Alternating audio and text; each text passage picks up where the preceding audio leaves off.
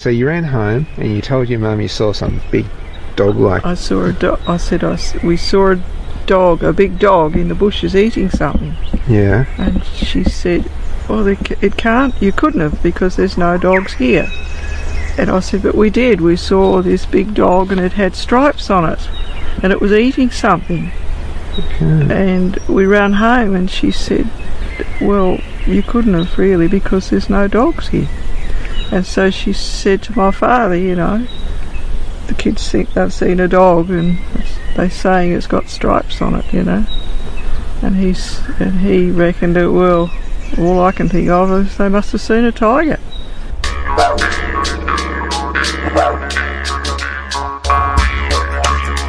G'day guys, and welcome to Aussie English.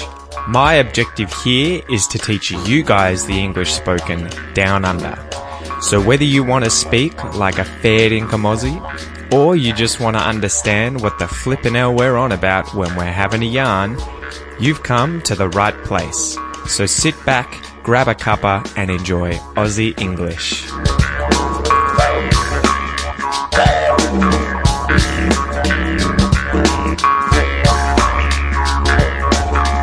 G'day you mob, welcome to this episode of the Aussie English podcast, the number one podcast for anyone and everyone wanting to learn Australian English, or just English in general. It's great to have you here today, guys. I hope you're having a ripper of a weekend.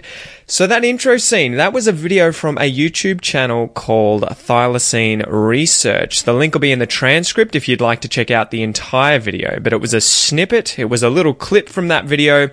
And we'll be talking about thylacines, an extinct Australian predator, but which often gets sightings reported by people even today, although these sightings always inevitably end up unsubstantiated in that they can't prove they actually saw the animal. Anyway, guys, this is the Aussie English podcast. It's brought to you by the Aussie English Classroom. This is where you will get all the bonus content for the expression episodes. Every single expression episode like this one at the moment comes with 3 videos as well that go through pronunciation, vocab, and different expressions that I use. So that's there to really give you a boost if you're trying to advance your English quickly. And it also has a listen and read section where you can go through the entire transcript whilst you listen, you can read, and you can learn all the more complicated vocab in these episodes, like the word unsubstantiated, for example. Anyway, the Aussie English Classroom, guys. Sign up there. It's $1 for your first 30 days. An amazing deal. You can try it for an entire month for $1. That's a couple of cents a day, and you can cancel at any time if it's not for you, but if it is for you, I promise you're gonna level up your English fast. Aside from that, guys, if you would like the transcripts and the MP3s for today, don't forget to sign up at the Aussie English podcast.com, and that is only $5 a month, the cost of one coffee in Melbourne. So if you were to buy one coffee a month, that covers the transcript and MP3 subscription at the Aussie English podcast.com. Anyway, I hate doing those announcements, but that's how I make money, guys. That's how I keep the lights on. That's how I keep doing what I'm doing. And that's how you guys can support Aussie English whilst also improving your English. So big thanks if you're already signed up. Anyway, before we get into the expression today, let's get into the Aussie English joke. And it's another good one. It's another good one because it's kind of a play on words. It's a pun, as usual. I think these jokes are really punny. So here's the joke.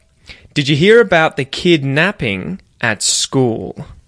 Did you hear about the kidnapping at school? It's fine. He woke up. It's fine. He woke up. Do you get it? Okay, so the joke here is on the word kidnapping. And in this joke is a single word, which is where you capture a child or a person and you hold them against their will, and you usually ask for a ransom. You ask for someone to pay some money before you release this person, right? So if someone kidnapped me, they held me captive, they might send my parents or my loved ones a message and say, if you give us $1,000, we'll let Pete go. Hopefully I'd get more money than $1,000 though. I think I'm worth more than that. But the joke here is that if you say kidnapping, napping, as in a kid taking a nap, it is that the kid is sleeping, right? He's having a quick sleep. So did you hear about the kid napping at school? It could be the kid being stolen and held captive, or it could be the kid sleeping. And then the answer, it's fine. He woke up. So you were thinking he was stolen, but he was actually just sleeping. So there you go, guys. That was the joke. Today's expression is to bite the bullet. To bite the bullet. I wonder if you guys have heard this expression before and know how to use it, to bite the bullet. So this one comes from Thomas, who suggested this in the Aussie English Classroom Facebook group. We all voted. It was neck and neck for a while. Akan and Lima and Thomas were all ahead of the crowd. They were all ahead of everyone else, all pretty even, but then Thomas came out ahead and won. Good job, Thomas. All right, so let's go through and define the words in the expression to bite the bullet. We'll define the expression, talk about the origin, give some examples, go through a listen and repeat exercise, and then talk about the thylacine, okay? So let's get started with the definitions though. To bite. Obviously, you guys will know what to bite is. If you bite something, it's that you close your jaws, your teeth around something, sink your teeth into something, and apply pressure. You know, if you put food in your mouth, you will bite the food. If you are a little kid and your sister or brother's playing up and you get angry, you might bite them. A bullet. A bullet is the metal slug. The metal slug that's usually made of a hard or heavy, dense metal like lead or tungsten that is fired from a gun, you know, a 9mm pistol, an AK-47, any kind of gun like that fires a bullet. Okay, a bullet. Now let's go through the There's a pickup truck outside picking up the rubbish. It's making all this noise. Anyway, let's go through the expression definition, guys. So if you bite the bullet, it just means to decide to do something difficult or unpleasant that you've been putting off, that you've been hesitating over, or that you have been procrastinating about. So to accept an inevitable impending hardship, something difficult to do, and then endure the resulting pain or hardship with fortitude. So to do it and be strong whilst you do it, okay? To bite the bullet. So there were a few different theories about where this expression came from when I was researching this. And the first one was that apparently biting the bullet meant using a shell casing, the bottom part of a bullet, that's before it's put in the gun, to cover a tooth in your mouth that's aching, so that instead of biting that broken tooth in your mouth where the nerve is exposed and it could really hurt, when you bite down, you'll actually bite the shell casing, the bullet casing instead. The other theory was that biting the bullet could have originally been biting the billet or the billet, French word, billet, I believe. And billet meant a piece of wood. And you've probably seen in those movies when someone's getting surgery, you know, they're getting a bullet removed or something after they've been shot, or they're having an arm or a leg amputated, you know, back in the day, back in the 1800s or something, before anesthetic, they would put a piece of wood, a billet, in the person's mouth so that when they bit down from the pain, they wouldn't break their teeth. So that was the other hypothetical theory of where this expression came from. However, there's no evidence that those two theories are correct. However, the first recorded use of this expression was by Rudyard Kipling in his novel The Light That Failed from 1891. And the quote was, "Steady, Dickie, steady, said the deep voice in his ear, and the grip tightened. Bite on the bullet, old man, and don't let them think you're afraid." All right, so let's go through some examples of how I would actually use this expression, though, to bite the bullet. To bite the bullet. All right. Number one, it is a day with horrible weather. It's raining outside. Maybe there is hail or snow or sleet. It's just horrible weather, lightning, thunder. You don't want to go outside, but you've got to do some chores. So you've got to go outside, you've got to mow the lawn, or you've got to take out the trash. So you woke up in the morning and the weather was horrible. It was atrocious. You've hesitated for a few hours. You've procrastinated. You've held things off. You've avoided doing the task you're meant to be doing in the hopes that the weather would clear up, that the sun would come out and it would be more enjoyable. Eventually, though, you stop beating around the bush. You stop procrastinating. You stop putting putting things off and you bite the bullet and you go and do your chores. So you accept the inevitable impending hardship and you endure the resulting pain with fortitude. You go out there and you're like, you know what? It's raining, but I'm going to do this. So someone might tell you, good job, you sucked it up, you were strong, you bit the bullet, and you got it over and done with. You went outside and did the chores. Example number 2. Imagine you've got a toothache and it's killing you. Not literally. We say if it's killing you, it just means that it really, really hurts. My tooth is killing me. It's hurting me so much. It's killing me. So you got a toothache, you need to go see the dentist to have him check out your tooth, but you're afraid of dentists. They freak you out. And you're worried if you go, you're going to have to get an injection or it's going to really hurt. Maybe you have to get a tooth pulled. It's going to be unpleasant. Eventually, however, the pain becomes so much, you snap. You crack. You have to bite the bullet and you decide enough is enough. It's too painful. I need to get my tooth sorted out. I need to get it dealt with.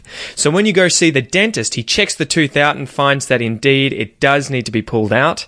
And he might say he's really glad that you bit the bullet and came to see him as it was just in the nick of time because your tooth's infected and it needs to be removed. Example number 3. You're a boss who runs a huge company and unfortunately the stock market hasn't been kind to your company and you've lost a lot of money. As a result, you have to let a lot of employees go in order to save money and keep the business or the company afloat, to keep it going. So you've got to let a few employees go. You have to fire them. You have to say, sorry guys, we can't keep you on anymore. We don't have the money. So you really don't want to do this, but you know you have to do it. You have to accept this inevitable impending hardship, this unpleasantness, and you have to face up to it and deal with it with fortitude. So you have to bite the bullet and do what needs to be done. So you do that, you bite the bullet, you have a meeting, you call everyone in, and you tell them, regretfully, unfortunately, they're going to be made redundant. So that's it, guys. I hope you understand the expression to bite the bullet. It means to accept the inevitable impending hardship that is facing you and then endure that resulting pain with fortitude. So let's go through a little listen and repeat exercise, guys, now, where we can practice our pronunciation. Listen and repeat after me and try and mimic, try and copy, try and imitate my accent. Let's go. 2. To bite. To bite the. To bite the bullet. To bite the bullet. To bite the bullet. To bite the bullet. To bite the bullet. Good job, guys. So now let's practice contracting going to. Okay, so I'm going to go through and contract this sentence as I'm going to, you're going to, he's going to. But you may notice that when native speakers speak English in any country, when they speak really quickly, they're not going to say I am going to, they're going to say I'm gonna. They're not going to say you are going to, they're going to say you're gonna. Okay, so listen and repeat after me, guys, and try and do this contraction of going to into gonna. Gonna, okay? Let's go. I'm gonna bite the bullet.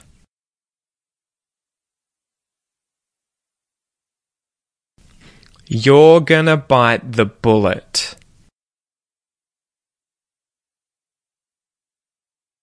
He's gonna bite the bullet.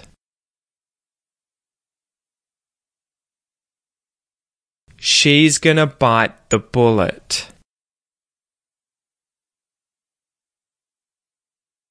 We're gonna bite the bullet.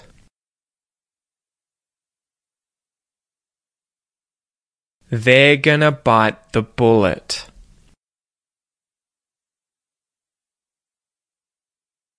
It's gonna bite the bullet.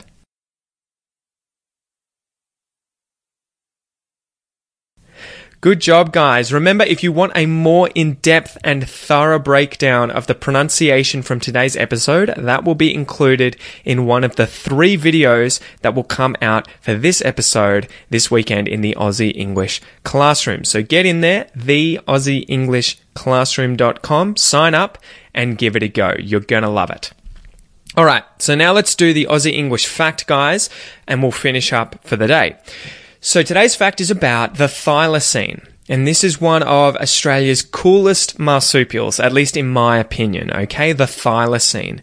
So I hope you guys know what the thylacine is. If you haven't heard about it, I recommend searching in Google thylacine, and you will see a really cool animal. And thylacine is spelt Thylacine.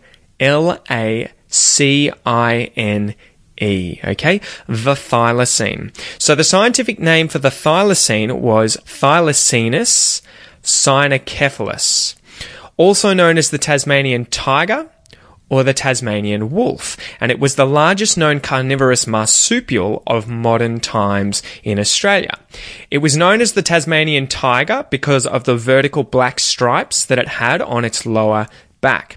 Although when Europeans arrived down under in Australia in the late 1700s, unfortunately the thylacine was only native to Tasmania, that state that is the island in the bottom southeast of Australia. It was once found across continental Australia though, and as well it was also found in New Guinea. Surviving evidence suggests that the species was relatively shy and elusive, and it was a nocturnal predator, meaning it was active at night time. And it was about the same size and build of a medium to large sized dog. So maybe a small Labrador, if you can imagine a small black Labrador. I have one of those, or at least my family have one of them. Love Labradors. Despite its close resemblance to a dog though, it was not a placental mammal like dogs and cats. Instead, it was actually a marsupial, which means it has a pouch, and it is a lot more closely related to kangaroos and koalas and wallabies than it is to, say, dogs and cats and bears. As a result of being a marsupial, as I just said, it had an abdominal pouch. And this is where the females would keep their young whilst they were raising them from the vulnerable early months of their lives. And they're actually one of the very few marsupials where the males have a pouch as well. Like tigers and wolves from the northern hemisphere, the thylacine in the southern hemisphere in Australia was an apex predator. And it's a great example of convergent evolution where 2 unrelated species have evolved to occupy a similar niche. So they have a similar ecological niche, that's the biological term, and as a result they display the same general form and adaptation. So when you see a thylacine and a dog put next to one another in a picture, they look similar even though they're not related, and it's because they ate the same things, they hunted the same way, they occupied the same niche in nature. Its closest relative is thought to be the Tasmanian devil, which we still have today, or the numbat.